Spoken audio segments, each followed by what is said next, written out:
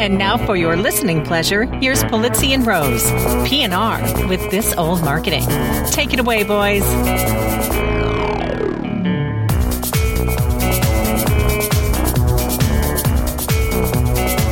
Hello, content marketers. I'm Robert Rose. Welcome to episode number 81, PNR, This Old Marketing, recorded on Monday, June 1st, 2015. Well, folks, the word is Scherenschnitt, which means small scissor cuts and the art of creating paper cut designs. You don't like that one? Why not choose Nunatak, the rocky element of a ridge or mountain peak? Yes, of course, those are the two words that won this year's Scripps National Spelling Bee this week, and where for the second year in a row it was a tie. Gokul Venkateshalam and Vanya Shivashankar, whose names alone add an ironic poetic quality to the proceedings, tied and took home $35,000 in cash prizes and a huge trophy. The Spelling Bee this year also took a page out of a more relevant context by helping out the contestants with pop culture references such as SpongeBob, Instagram, and of course, you gotta bring Drake to the party. When one contestant wanted the word Bacchius into the sentence, the judge said, "Rumor has it that Drake's next mixtape has a verse that ends with a Bacchius." Not to be outdone, folks, Joe and I are here to innovate, to perseverate our ideas frequently, and to bring you the precipice of disheartenment and encourage you with an aggregate of visceral happiness, all commensurate with this week's news and content marketing particularizations. We'll have a soliloquy of pugnacious bellicosity about something we find bleacherous, or we'll have a rave about our feelings of something with an efficacious success. And we'll bring all of it to you in our usual bland eloquence. And for that, it's time for me to introduce my co-host, my friend, my colleague, and the prolocutor and potentate of content marketing, Mr. Joe Polizzi. How are you, my friend? I'm sorry. You have me cracking up here. Potentate. Yeah, nothing like starting the day with potentate. How are you? How are you doing? I'm doing well. And congratulations on your Cavaliers, my friend. Oh, hey. I'm super psyched, but I'm not getting overly confident because we've been here before. That is so Cleveland. As we know. Yeah, everybody's like, look, don't jinx it. We're just, let's one game at a time. All that stuff. Yeah, we're pretty happy. So I'll get back from, whenever I get to Norway, I'll get back from Norway just in time to have a little Cavaliers party, and my son's very excited. You should mention that you're stranded in New York right now, waiting for a flight to take you to Norway. Yeah, you and I were talking about it. It was a 11-hour delay on my flight, which it's too many things to go through. But I'm supposed to be. Yeah, we were supposed to record this at this time, but I was supposed to be in Oslo, and I'm not in Oslo. I'm at Newark, the Hilton Airport at Newark, which is quite a bit different than Oslo, I've heard. I can imagine. Well, Newark's just about different than anything. But the good news is, so I'm going to miss the morning keynote in Oslo, but I should make it on time because I'm going through Stockholm now, and I should make it for the afternoon keynote, and then I got a workshop the next day, and then I'll make it back. So unfortunately, I miss a day of sightseeing time and stuff, but the show must go on, and absolutely, and you and I have been there. You got to do. Yeah, it was. Oh, Newark was crazy, and as I told you, I got off the plane. Finally, it was always crazy. Finally arrived at 12:45 in the morning. It was a 1:00 in the afternoon flight, so 12:45 in the morning, and it's a zoo because every international flight was canceled, and people are like, wow. What are you going to do? There's no hotel. You've been there, right? No hotels, sure. no cars. What are you going to do? So, but we'll make it. We'll make it. Well, very nice. Well, you know what? Our first story is breaking news, literally just happening as we record this. Something I hear about, some Content Inc. thing, weird. What is this thing? I know, it's crazy. We like to launch something new every week. So this launch is the because week. we don't have enough to do. Because we don't have enough to do. Super excited about this, and you and I have been talking about this for a while, but the difference, so basically, my book, Content Inc., comes out at Content Marketing World in September. So that's old news. But we've decided as Content Marketing Institute that this is an audience area that's underserved, which are entrepreneurs, startups, and small businesses. Right. And the needs that they have around content marketing are very different than enterprises, which that's our audience. Enterprise marketers, our audience for Content Marketing Institute. So we've launched an entire platform. We went out on PR Newswire today, and the resource has launched effective as of June 1st, which we're recording this. and it's basically how any startup, entrepreneur, or small business can launch and grow their business with a content-driven approach. And it goes through the 6 steps, and I think we're launching with, I don't know how many pieces of content, but we've already got 50-plus articles in the can on this thing. So we've been working the team. I can't say enough about Michelle Lynn and the entire editorial team. Those guys are outrageously talented. So you'll see as you go there, because I've got my Content Inc. podcast as well. It's all integrated. So as you go and you read an article, you basically, that's the transcript, and then you'll see I have a podcast as well. We're moving Todd Wheatland's podcast, The Pivot, over there. We're moving Andrew Davis's Claim to Fame over there, which fit really, really nicely into the Content Inc. approach, and just super excited about it. So if you're a small business startup and you want to figure out how do you navigate through the perilous woods of content marketing for you specifically, we're going to have that available, and then that'll just ramp up. Woods, the perilous woods. I'm trying to. I'm trying to keep a little FUD into the matter. I'm trying to keep up with your potentate. Is what I'm trying to do. But anyways, so we've also announced that Content Inc. will have its own event. So it's the day after Content Marketing World. So super excited about that. You can just sign up for that, as well as you can go to Content Marketing World and then sign up. We got a great lineup for that one. And I'm just excited about the approach. And I think it's a different way to launch a book as well, because we're launching an entire platform around it than just saying, hey, here's the book. Go ahead. It's really, I mean, I've had, obviously I've had a little preview of this stuff. So I can attest how great it really is. I mean, it's just so needed and such a perfect fit for what we're seeing and from startups and from smaller businesses. It's just a great project, and it's fun. We get the opportunity because we're not a big, we're not a huge political organization here, and you and I come up with crazy ideas all the time, and the team is like, yeah, sure, well, that's good, let's do it. And this was one of them. Well, that's what they tell us anyway.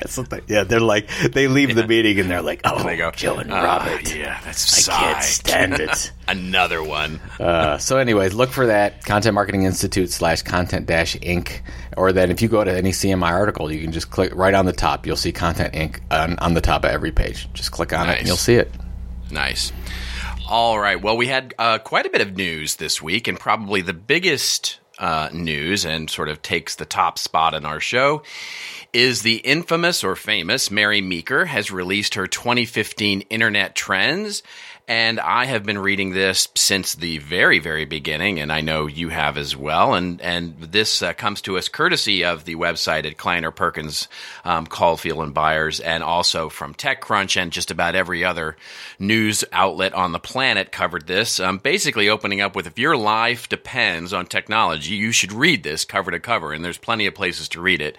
It is really where the state of the internet is, really the state of the union of the internet and the web, and where business really is today. It is required reading for everybody who sort of makes their living or makes a business related to the internet. There was a number of big takeaways for me this year, but before I jump into mine, Joe, I wanted to get what were some of the biggest takeaways for you from this year's Internet Trends? Look, well, to be honest, I would love to hear your trends, because I hear you have dozens of them, and I would like to hear every one of them. And we started pouring through this thing too. I mean, that's the real story. Well, we have less than an hour, and I don't think you're going to get all of them in. So, a couple things that just hit me immediately was that desktop is just an afterthought.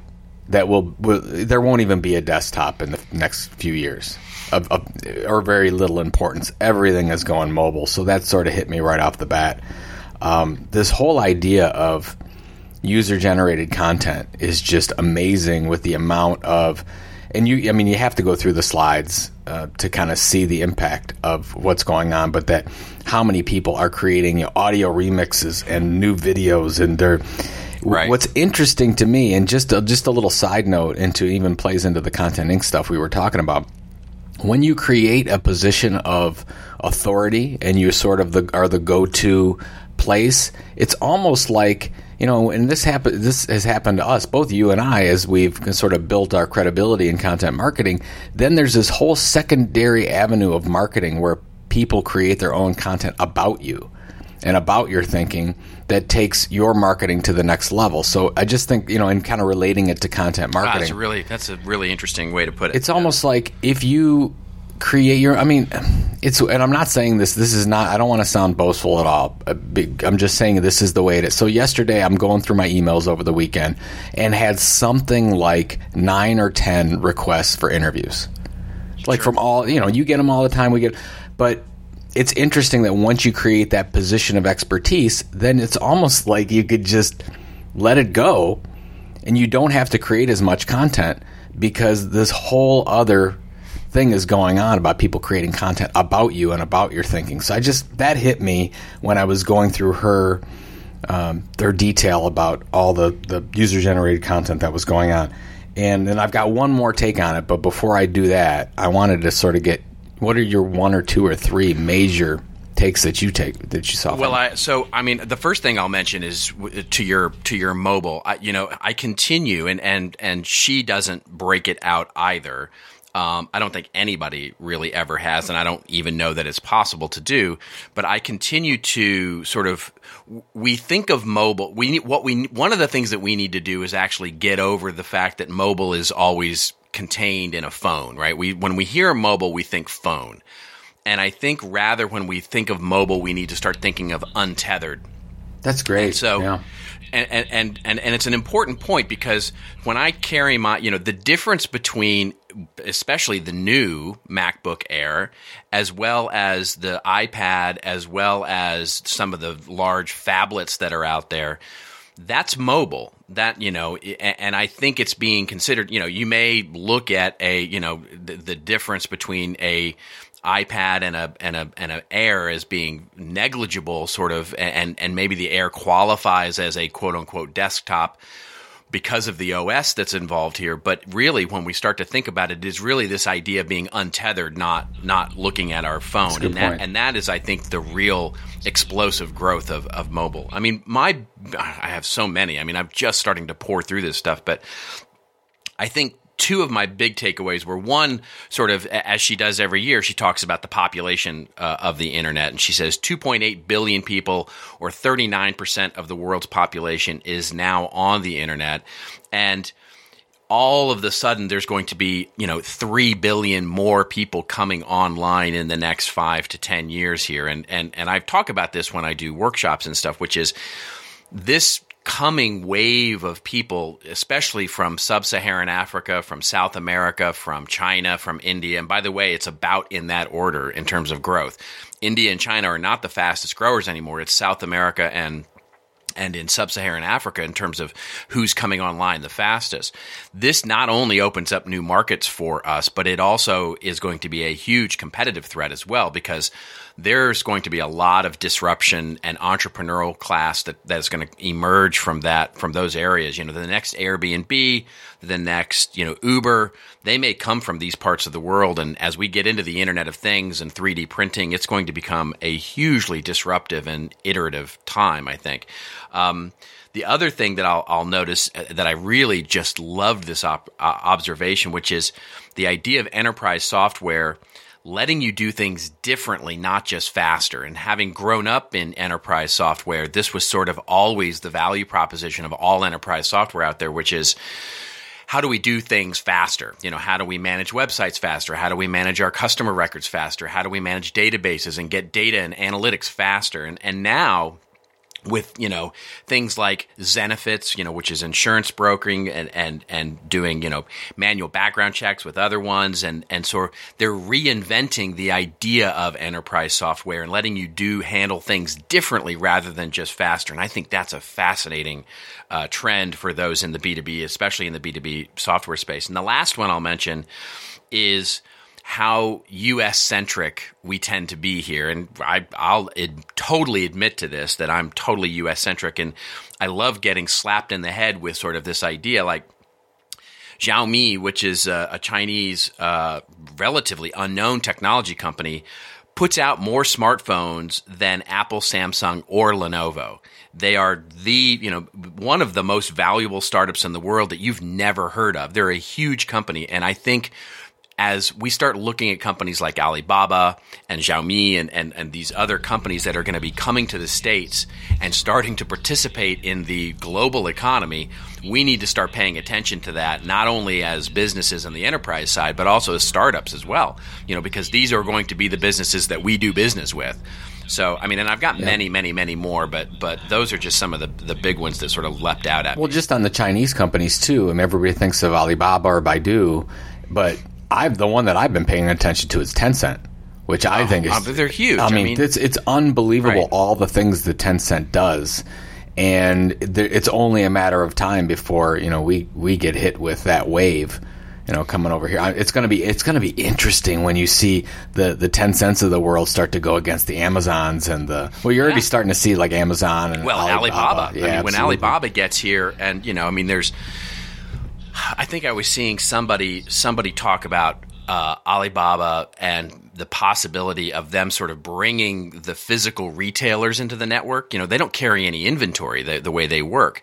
If they can sort of do to Amazon what Amazon did to retailers, that might mean a resurgence of physical retailers that are warehousing products and offering out products and same-day delivery and stuff like that. And you can see Amazon even starting to account for that in their same-day delivery services and some of the things they're doing. And they just did a whole relaunch of that, right? I mean, they came out and said, look, we're launching same-day delivery. Amazon, that is.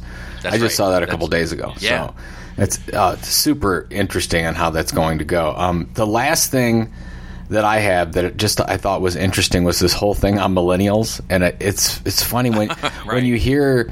when I go to presentations and people talk about millennials. For the most part, they say it's like, oh, it's growing and it's it's going to be important and you need to pay attention to it. So I was at BMA 15 last week, and one of the representatives of Google were going over their research, which really talks to this research as well. And they said that 46% of business-to-business decision makers are now in the millennial class area, or that area, that time area. And I'm like, so it's the largest decision-making group that you have as a B2B company are millennials. I can attest to it. I mean, when we walk into businesses these days, it is common that when we're coming in an advisory capacity or we're coming in as a consulting capacity or even workshops, the people that are managing teams these days are increasingly in that, in that age group. And they're the same as the people coming to content marketing world. That's right. Sort of our core. The one thing that got me, and so this is the content marketing opportunity, I think. So when they asked, young, I think this was global, so young global workers, what their two biggest benefits are for working with somebody outside of the fact there's all this kind of, like I think the 34% of the workforce, she said, U.S. workforce was freelance now, which is crazy. Yeah. But the one thing I thought, so the two biggest benefits for workers were, one, training education, two, flexible hours. So when I saw the training and education, that's where I think the opportunity. Did you have a little moment, Joe? Did you have like a little moment? Well, you should have had a moment because you're overseeing our training program. But I always have moments. I have many moments. But the interesting thing for life is a moment. But for everyone listening to this, that's a huge opportunity. I mean, I think it was last year we had Schneider Electric present at Content Marketing World on their amazing training program and how much ROI that they've been seeing and how many people come in as possible leads and then turn in as customers just from taking their education. So it's not just hey, here's an employee, let's get them training and education. I think this is a customer training and education opportunity because this group of people is looking specifically for that. So opportunity. I mean, I have a whole thing on the disruption of education, but I won't bore everybody with that today. We should do an addendum, a PNR addendum. Right, exactly. Here's 2 hours if you have 2 hours to kill. Here's Robert. If you want to go to sleep, if you're looking for something just play a little Eagles like in the an ambient but is like audio that. in nature, you can listen to Robert talk about the disruption of education. Robert Rose and the disruption of education. May cause drowsiness. All right. Let's move along here. I have to mention this because one of the things that made me really super happy with Mary Meeker's report was she talked about the bubble, and there's with all the talk of sort of being, we're in another tech bubble, and she notes that the public and private financing of technology companies, it's only around 60 or so percent of what it was during the dot-com era. And meanwhile, the NASDAQ has already hit some of those same levels, and only about $32 billion has been invested thus far in 2015. So we're starting to even see some of the slowdown. So I don't think we're going to have the big pop like we did in the early 2000s. I certainly hope not. Yeah, well, I like it. I like my job. All right, so let's move on to our next story, which is really, I mean, in thematic sort of a continuation of what we started at the beginning of the show. This comes to us from founderdating.com. What startups need to know about content marketing. This opens up an interview with Sunil Rajaraman, who knows the power of words. He's the founder and CEO of Scripted, which is, of course, a platform that helps businesses outsource content to freelance writers and whatnot. He's also an advisor at Hired and Shared Desk, and basically this is an interview with him where he talks about some of the things that he would have liked to have known and basically would recommend to other founders as they start their startup business around content marketing. So you're the Content Inc. guy. What did you think about this? Well, there's a couple statements in here that I love, because as I've been going on with my now Content Inc. tour and starting to give that presentation versus what I was given the Epic Content Marketing presentation, it's all about patience. And the line right at the beginning that Sunil talks about is content marketing is like a diet or exercise program. You only see results if you do it for a prolonged period of time. And I love that. And I wish everybody who does content marketing would have that posted somewhere by their desk, because we can't read that enough. And as we go into the research for Content Inc. and as we talked with countless entrepreneurs and startups about how they did that, it looked like the average was about 15 to 17 months before monetization. So it's not a quick fix. And that's what I loved about, this article. And he even goes on to say, look, before Marketo even had a product, the founder was blogging about the process, about, creating an audience about this. And I think that is just, so critical. And well, you look at what Dharmesh and Brian did with HubSpot. Exactly. Right? I mean, they were, they wrote a book and created a blog well before the sort of category of inbound marketing was even a glint in anybody's eye. They were out there basically evangelizing this whole new process before HubSpot was really sort of even born.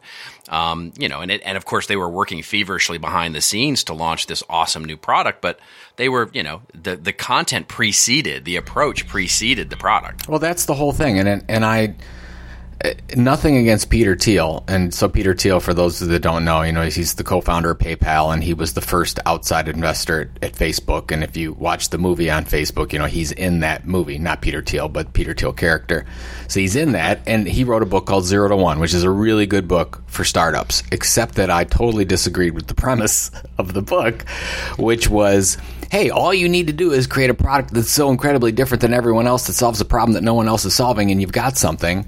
Right. The only easier. Let me know how that works out for you. The problem with that is that the majority of companies go out there and do that and fail. So is there a better way? And that's the whole idea behind this article and Content Inc. and the other stuff that we're talking about. Is it is a much less risky path. But it is, you have to be patient, but it's much less risky to first build an audience and to build a loyal relationship with some readership. And then when you get to that minimum viable audience, as Brian Clark talks about all the time, then you can monetize that, sell products, services, do whatever after the fact. That's the whole idea of Content Inc. And that's what I love this whole thing. It's a different investment model. I mean, this is the thing that I've been working on for the last couple of months for coming up to Content Marketing World, which is content marketing is a different investment model. If you look at it the same way that you're investing in campaign-based marketing, you lose. You will lose because you will not be able to measure it as well as you might. But if you start to look at content development as and like a product development methodology, you will change the way that you look at the investment model on it. You will ultimately get to, whether you like Brian Clark's minimum viable audience or, the idea of creating a content product that will build value over time. That's the real key there. It's just a different way to go about it. And it doesn't mean, I love what he said here with the idea of it being, an exercise or a fitness plan But that doesn't mean that on day 365 you suddenly magically wake up and you're 30 pounds lighter and have 6-pack abs. You've built that over time. So it's not that you have to wait 365 days and then all of a sudden on the 366th that starts to add value. You're building value, increasing value over time. So, as you get up to day 363, 364, 365, you're already seeing the benefits, maybe just not as much. And then, by the way, if you keep up with it, it's not that you launch it on day 365 and then it's over. You build value, increasing value even more over time. And so it becomes sort of a lifestyle or it's an annuity. A business choice. An annuity is exactly right. So it builds value and theoretically increases value over time. It's a different way to look at it. And the last thing that I'll say, great point. And to that point, your track that you're overseeing at Content Marketing World really takes that approach, doesn't it? About building sort of the product roadmap mindset for measurement. That's right. Yeah, so that's that's right. where Certainly my sort of kickoff to the track at Content Marketing World will have that, and then we'll get into some of the actual granular tactics of measuring with some of the wonderful speakers, including Jay Acunzo and Andy Crestodina and Paul Retzer, who will sort of bring it and contextualize it and make it, talk about what's really real. the last thing I'll say, and this is, when I was at Authority conference and watched Ann Handley speak, it's always enjoyable watching Ann because I always get a couple tidbits, but she just basically said, with all this video and social media and everything going on, writing has never been more important, and I totally agree with her. And that's exactly what Sunil says in this one, or in the article here. It basically says, learn to write, do the writing, focus on that as a skill area, and I think that it's just so critical, especially from getting your thoughts in order and getting some coherence to what you're talking about. But I really believe that if you are not writing, wherever you're at in the organization, whether you're on the marketing side, PR side, whether you are a founder, you need to get into the process of writing, and I think that's more critical than ever, and I think some people have forgotten that. Yeah, absolutely. All right, moving on to our next story of our show, and this one comes to us courtesy of Search Engine Land, and the headline is Changing How Quality is Assessed Results in Ranking Shakeup. Oh my gosh, Google is at it yet again. And the article opens by saying that earlier this month, some publishers began noticing changes to Google's search results. Well, what else is new, folks? Shock, there's gambling going on in the casino. We asked Google if this is due to a panda update or any other sort of farm animal menagerie update, as they might do. They don't. The article doesn't say that, by the way. I call it the farm animal menagerie update. But Google replied, no. Like they're going to go, oh, sure, yeah, here's how it works. But anyway, since then, more reports have come in with the change, and it's even being dubbed the Phantom Update, because something did seem to have happened, even if Google wasn't acknowledging it. Now, this, I think, is really interesting for a couple of reasons. One is the fact that Google's either being coy about it or that it didn't really happen, and we're starting to see pattern changes even when they're not there. And so one thing that fascinates me here is that are we going to start seeing Google go, no, don't pay any attention to that man behind the curtain. We're just doing our thing over here.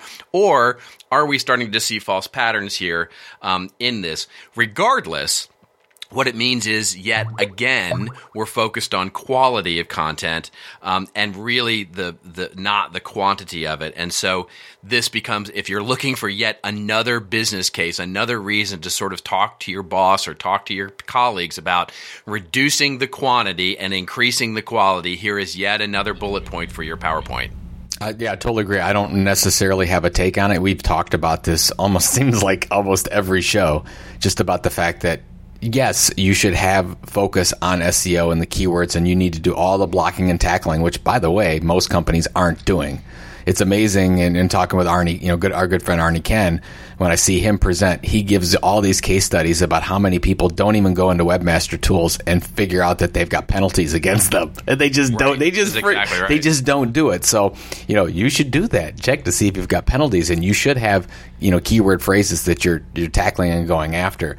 We have a rolling list at CMI of 50 that we focus on, but we don't do it. We do it because Google's important. We get a good portion of our traffic to them, but it's never about fixing it or doing something to There's no gray hat, black hat, anything like that anymore. It's just good old-fashioned quality content targeted to a specific audience. And if you focus on that, you're probably going to be fine.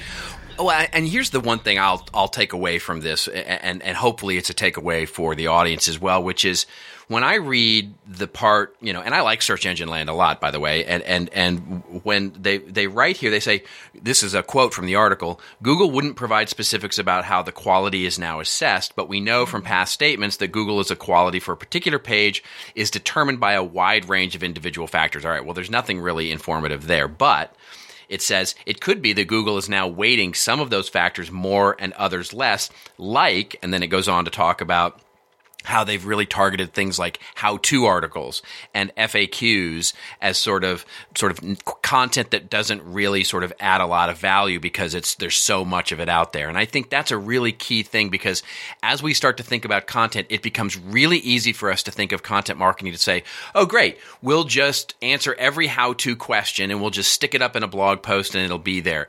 And if you can stick your competitor's logo or any other logo at the top of your how-to pages, then it's not going to be content that differentiates you, and I would dare say it's not quality content. And so when you're thinking about how-tos or utility content, as Jay Baer would say, content so great you'd pay for it, you need to start to think about how it has an original point of view. What are you bringing to the table that no other of your competitors and no other of your content competitors are going to bring to that table? Because simply spewing facts is not going to get you the quality content index up, I would argue. We should do a whole show just on that, because you and I get into so many conversations about, hey, this is a great piece of content. And I always go, what's the point of view? What's the point of view, and what's the outcome that you want for the audience? Are you trying to help them get a better job, live a better life? What is it? Those two things are critical. And if you're just saying, hey, we need to cover every one of these things with an FAQ or how is this or what is that or what, I think that's substandard content today. And what's scary is if you did that 5 years ago, you're rocking it. Oh, of course. Especially in industries that weren't covered very well, right? If you were in a niche manufacturing industry or something where there wasn't a ton of coverage, going out and answering every question that your customers would ever have and simply providing the facts, the factual answer, because basically having your website become the Wikipedia of your particular industry was probably a good idea, but I dare say most of those sites now are seeing decreasing returns over time because there's nothing that, basically if your content could be stuck into Google Graph, in other words, answered on the very first page in that box that you now see at the top of Google results, I dare say you're going to start to see declining results over that content over time because there's just no reason for people to click through to it. They can find the answer on the front page of Google or on Wikipedia or on some other million sites that are out there trying to answer that same question. Well, and don't get me started with instant answers. That thing is just because I did that. I did that in the CMI newsletter where I talked about you can't trust Google, and it's because of as more and more you go to the search engine results page, you see Google basically pulling the text out of some article that they deem as valuable, and it's there. Like if how you say, oh, how old is Barack Obama, and it's there. Like you don't go to a page, right. It just That's tells exactly you. Right. It tells you the weather today. It tells you everything. Where Google, flight information, right? Google is restaurant ratings. Well, Google, yeah. So Google, shoot. And then what's so funny is they bought Zagat years ago, and people were wondering how that was going to work. Well, here you go. Google's creating their own content. They're putting it right up there, and then they're taking content from you. So anyways, don't get me started on the Google rant on there. The Google. Don't get me started on the Google. The Googling. The Google tube. Our last show story is from eMarketer.com, and the headline is How Automation Will Change Content Native Ads. Ding, ding, ding, ding, ding. Drink your shots. There you go. First, we're, 33 minutes into the show, and we're finally getting our first mention of native advertising. That's got to be some sort of achievement. It's a record. Achievement unlocked. All right, so the article opens up by saying content marketing and native advertising are each set to see strong gains in the near future. April 2015 research from PulsePoint and Digiday found that the growth rates for both of them are going to outpace other formats in the next 2 years. Well, I suppose that's good news for our job security, Joe. But first, marketers are going to have to deal with hurdles involving efficiency, measurement, targeting. Wow. There's three big ones, which the rise of automation technology could help resolve. Womp, womp, womp, womp, womp. That's where it sort of lost it for me. Anyway, they go through the rest of this study and start talking about how automation is going to change the game here. Did you have a take on this article? Did you come away with anything from this? It lost me too on the programmatic tools thing. I mean, it was doing so well. I was really digging the article, and then I got to the whole thing about programmatic. But what I did like in the research, and you and I talked about this, so from Digiday and PulsePoint, they explain, in quotes, content marketing is the overarching strategy. Native is one tactic of execution. Content marketing is the message. Native can be the envelope it is delivered in one case or another. I sort of dug that. What do you think about that? There was much rejoicing. I like that. That's instead of really. I mean, I think it's a really good way to look at it. Yeah, it's a wonderful way to phrase it. I like that very, very much. I like the way that that whole sort of part of the article framed that discussion. I just wish they'd stayed away from sort of the programmatic thing. I think programmatic in advertising, by the way, is basically it's a little like SEO. If you're the first firm to use technology to put a programmatic element behind your media buying ads, you will see an immediate jump. Maybe you go from 40% effectiveness to 80% effectiveness, and then just the nature of an algorithm, you're going to flatten out. You have to. Your results are going to flatten out over time as you start to approach 100%. And that's the real key when you start to think about algorithms. It's great for getting from 0 to 50. It's like a great, accelerant. And then it will absolutely flatten out because it just has to. You will become less effective over time.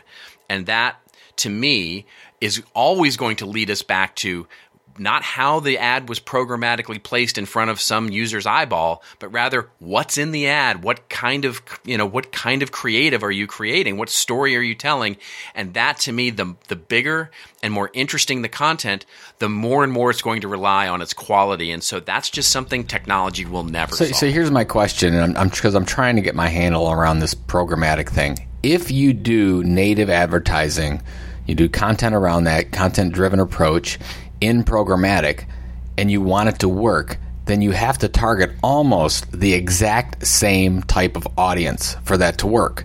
And because that's the case, and there really are, I mean, every site that you're doing this has a different audience, it's almost impossible to scale then.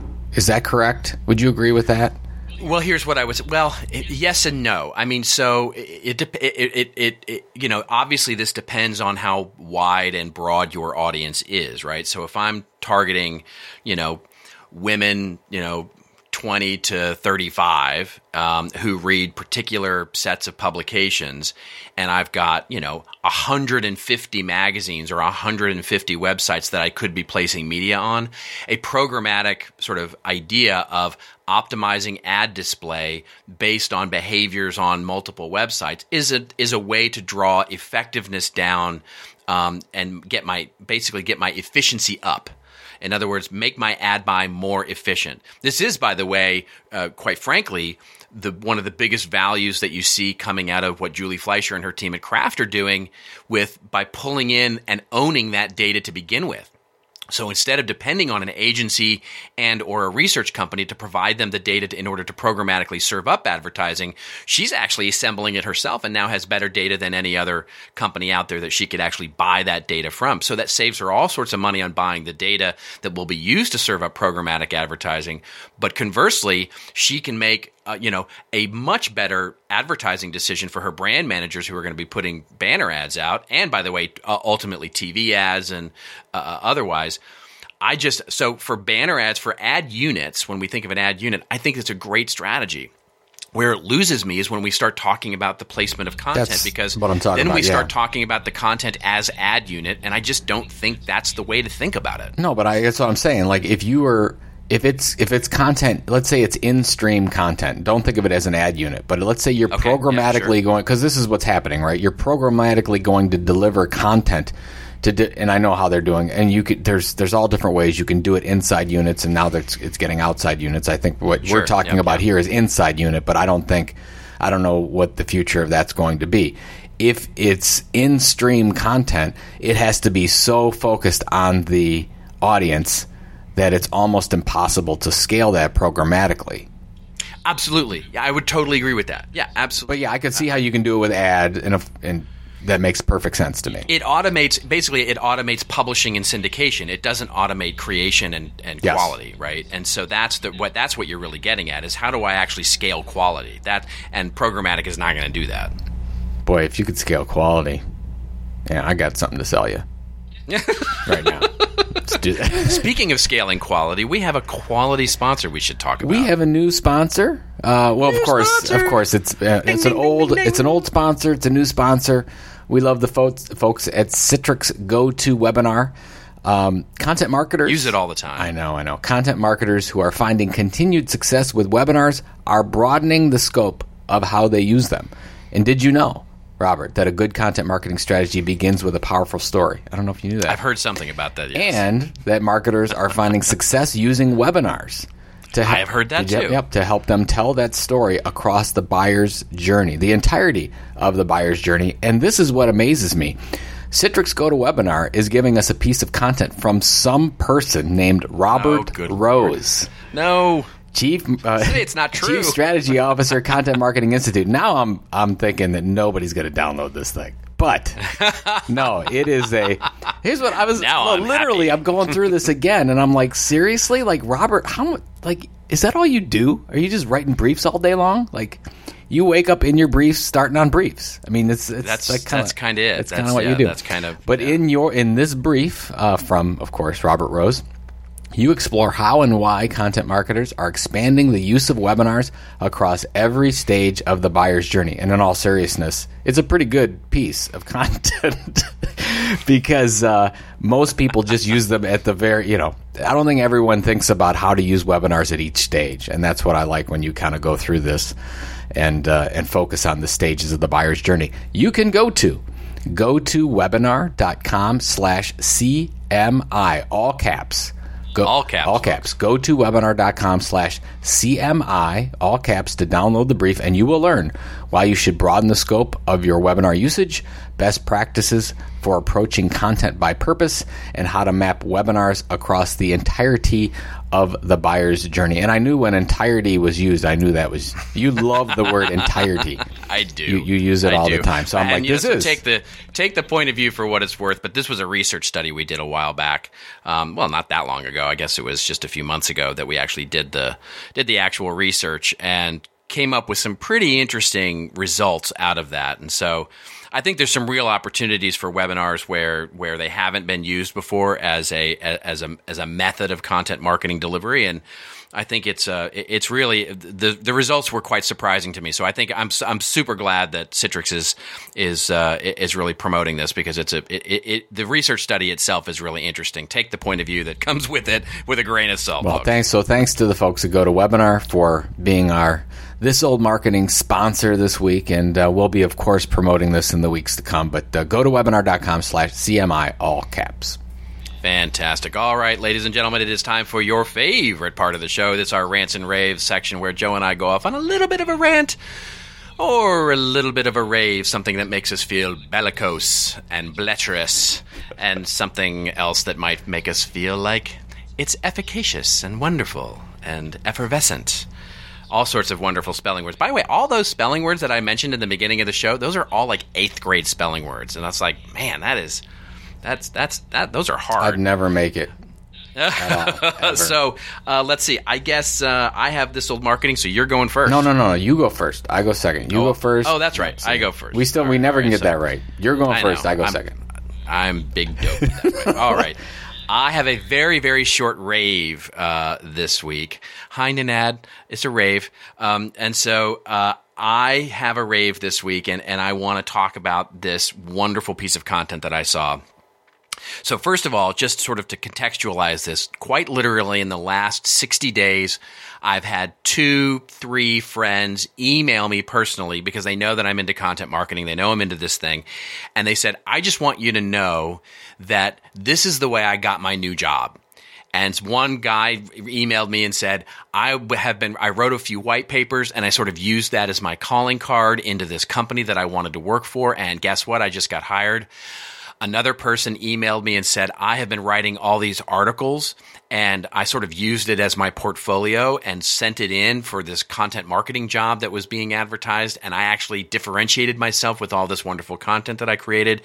And then somebody else actually emailed me and said, I've been creating my blog for the last 6 months, and this was a millennial, by the way, and she was like, I've been writing this blog, and it was on a topic that I was super passionate about but had nothing to do with the sort of market that I was going to find myself in. And basically, this other company called me up out of the blue, had seen my blog based on some links that got shared around the office, and now I'm getting offered a job in their marketing group, and I'm just super happy about it. And so here, we very rarely talk about it, but here's content marketing working for people, for individuals managing their career. And I just wanted to sort of cap it with this article that it's on the today.com website, but it's also being covered on a bunch of other news, which is this woman, Shelby Mitchison, who made a video. And you know, there's the song by Eminem, which is Lose Yourself, which is a wonderful, wonderful song. So she wanted a job doing sign language. And she was trying to get a job with Austin City Limits, another organization that I absolutely love, Austin City Limits, which plays all the concerts and is really known for their music performances. And she really wanted a job doing the ASL, American Sign Language, for Austin City Limits. So she put out a video of her doing sign language to Eminem's Lose Yourself. If you have not seen this, folks, it is absolutely captivating and wonderful. And she got the job. And it's just a wonderful, wonderful story of how content is actually helping somebody navigate their career, and something that I just think is super, super swell, and I wanted to rave about it. It's worth watching. So we'll embed it into the show notes. If you can, but actually, you can find it anywhere. Just go to the Lose Yourself sign language search in our good friend Google, and you'll find it. But you know what I love about this too? Googling. The Googly. That's what Andrew Davis calls it. The Googly. The Googly. The one thing that I do, and we might have talked about this before 10 weeks or so ago, but when we did the event Media CLE, which was targeted to students, we had a number. So we talked about how you build a media company, and we had a lot of smart people talk there. Had one person come up to us afterwards and said, ultimately, how do I go find a job? How do I use this to find a job? And I basically said, look, pick the niche that you feel you have an expert point of view about, and go build an audience. I don't care how big. Show somebody that you can build an audience, and I guarantee you somebody will hire you. Because if you could do all the... You heard that, folks. Joe is guaranteeing you a job. Guaranteeing There's you a job. No doubt. If you go in for a job and you say, you're in your job interview and you're trying to figure this thing out, and you go in and you say, look, here's what I've done. Here's our audience we were targeting. Here's the type of content development. Here's our editorial calendar. Here's how we build a subscriber database. All this stuff. Somebody's going to hire you. There's no doubt. If you do it, it will happen. If you build it, he will come. They will come. He will come. Ease his pain. Go the distance. I'm sorry. I just watched Field of Dreams. All right. Anyways, I have a rave. We got a little bit of backlash, just a little bit last week because we were so negative. It was probably me. I was in a punchy mood last week, but I have a rave this week. So I was at business marketing. Now we're gonna get the backlash. You guys are a bunch of we don't sissies, right? We don't rant enough. Everybody likes our ranting. Okay, this is a rave. This is a good one. So real quick, I was at Business Marketing Association meeting last week, and a lot of really good presenters. So John Bell was presenting, and John leads Enterprise Digital. He's VP of Enterprise Digital at Travelers Insurance, and he was giving his great presentation on how you build in an editorial organization into the culture. So it was a really interesting presentation. John did a great job, but what I really liked about it is he said he is now staffing by hiring editors and journalists from the publishing side, which we've talked about, ad nauseum at times, but he's doing it. So he has a head of content marketing, which I love that title. So he hired his head of content marketing, was former, and I don't know if it was the lead editor, or the chief editor at CIO magazine, but basically, went and recruited from CIO magazine, brought that person over into Travelers Insurance, and is starting to build in the idea of storytelling, journalistic principles into the type of content that they're creating at Travelers Insurance Company. Just wanted to shout out to John and what he's doing over there. I had pleasure of having dinner with him afterwards, talked to him a little bit more about what he's doing, and just think that if you are struggling in your organization with staffing and you're trying to employ and execute a content marketing strategy and you're hiring marketers solely, you could have a problem, because most marketers are really bad storytellers. So I could say that because I'm a marketer. So I would say that what John's doing is, it's not as cutting edge, because we've heard of, obviously, Qualcomm hired a USA Today editor not so long ago. GE, Starbucks. Yeah, exactly. Starbucks and what they're doing over there with their media program. It's happening over and over again, and I think you're going to see more and more of this. And I think the future of the journalism profession is actually you're going to see this on the brand side. You're going to have to. And you're seeing it now, and John's a good case study for that. Absolutely. I love that. I absolutely love that. All right. Well, let's see here. We have This Old Marketing to talk about, our namesake of the show. And this show is actually interesting because we're going to cover a company that we've covered before, but it's a whole different thing, a different brand, a different company at that point. But then, of course, is the same company.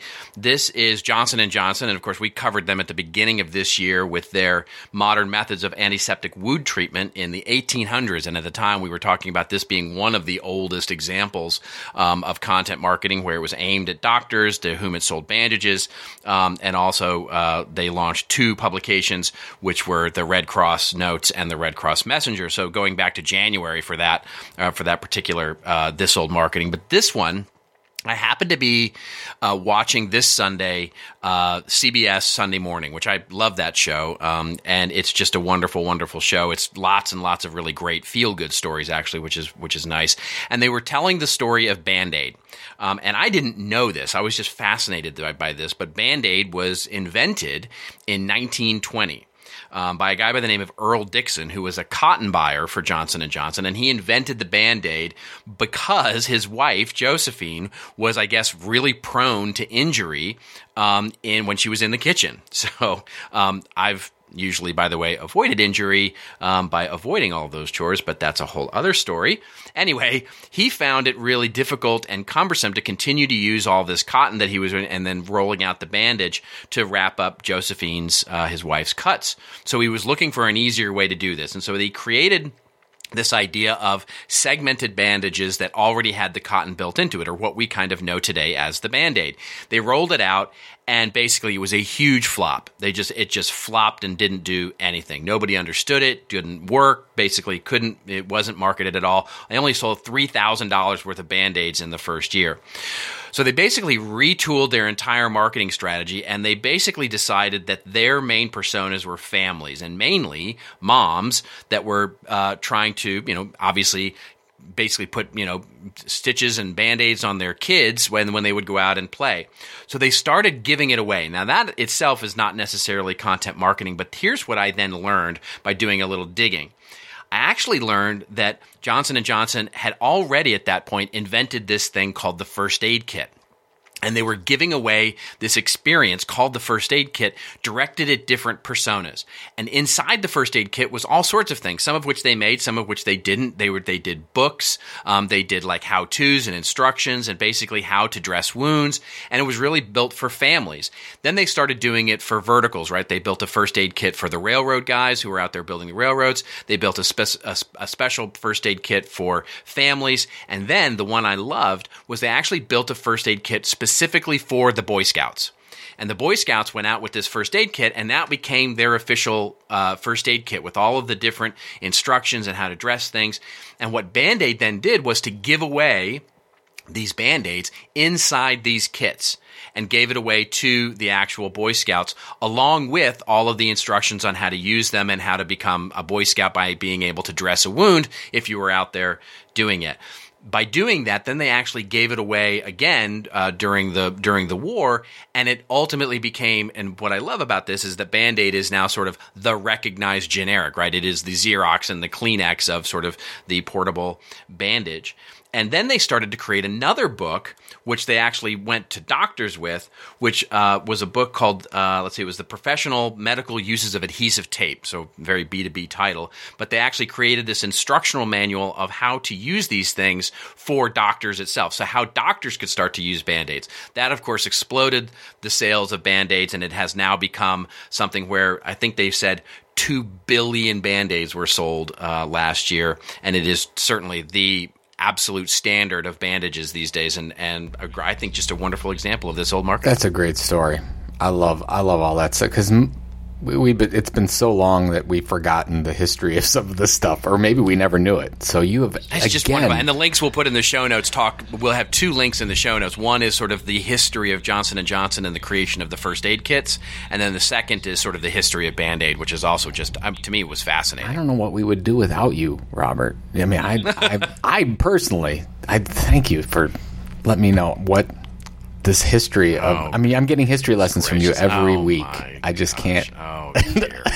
It's getting I'm so sorry. I'm so tired. I'm like, so punchy. I am. Go to Norway. Exactly. No, this is so you're going to Norway, and then what? I mean, you're home at the end of the week. Yeah, so going to Oslo. I've got. I was a morning keynote. Now it's an afternoon keynote. Then I've got a workshop the next day. I think I've got a couple dinners in there or something. You know how that goes. So that'll be super fun. A lot of really good friends will be there, especially our friends from Denmark. I know there's Jyske Bank's going to be over there. You got Jesper and Joachim's going to be over there. So it's all good stuff. And then I come back, and watch out for the guy named Hamlet. I hear he's in Denmark as a Danish guy. I hear he's got a chip on his shoulder. And then I'm back. I've got only one small trip, but this is my last major event for the summer. And then I put the pool up this weekend, although it's freezing in Cleveland right now again. So we painted the lines on the basketball court, so we're getting ready for summer. How about yourself? I am off tomorrow morning. I fly tomorrow morning to Pittsburgh, and then I drive 2.5 hours east of Pittsburgh to a lovely town called Altoona, Pennsylvania, where I'm actually going to be visiting with a client out there and talking through content marketing for their team. And then I jump right back on a plane and go from Pittsburgh to Boston, where I'll be meeting with the lovely folks at Lionbridge, actually. To talk with them a little bit about content marketing and all of the stuff that's going on there, and then I'm home for the weekend, which is nice, and that's it. Yeah, for the week. Altoona is actually a very nice city. I've never been there, so I'm oddly excited to go. It's an hour or less from State College, from where I got my graduate studies. Exactly. So there you go. And my wife's alma mater as well. Beautiful. See, I knew I loved her for a reason. There you go. There you go. All right, folks, that is it for Joe Pulizzi. This is Robert Rose signing off. And, tweet us up. Thank you so much, by the way, for all the hashtag support out there on Twitter. Hashtag ThisOldMarketing. Follow it, look at it, love it, learn it. We love it. We love all those story ideas. Or, if you've got a question, just send an email. ThisOldMarketing@ContentInstitute.com. And if you like this episode number 81, do consider subscribing via iTunes or Stitcher.com. All the links that we talked about in today's show will be available at thisoldmarketing.com and our show notes page. And we do hope you'll tune in next week when we're going to hear Joe say, well, a good goat would do that. Remember, folks, it's your story. Tell it well. We'll see you next week on This Old Marketing.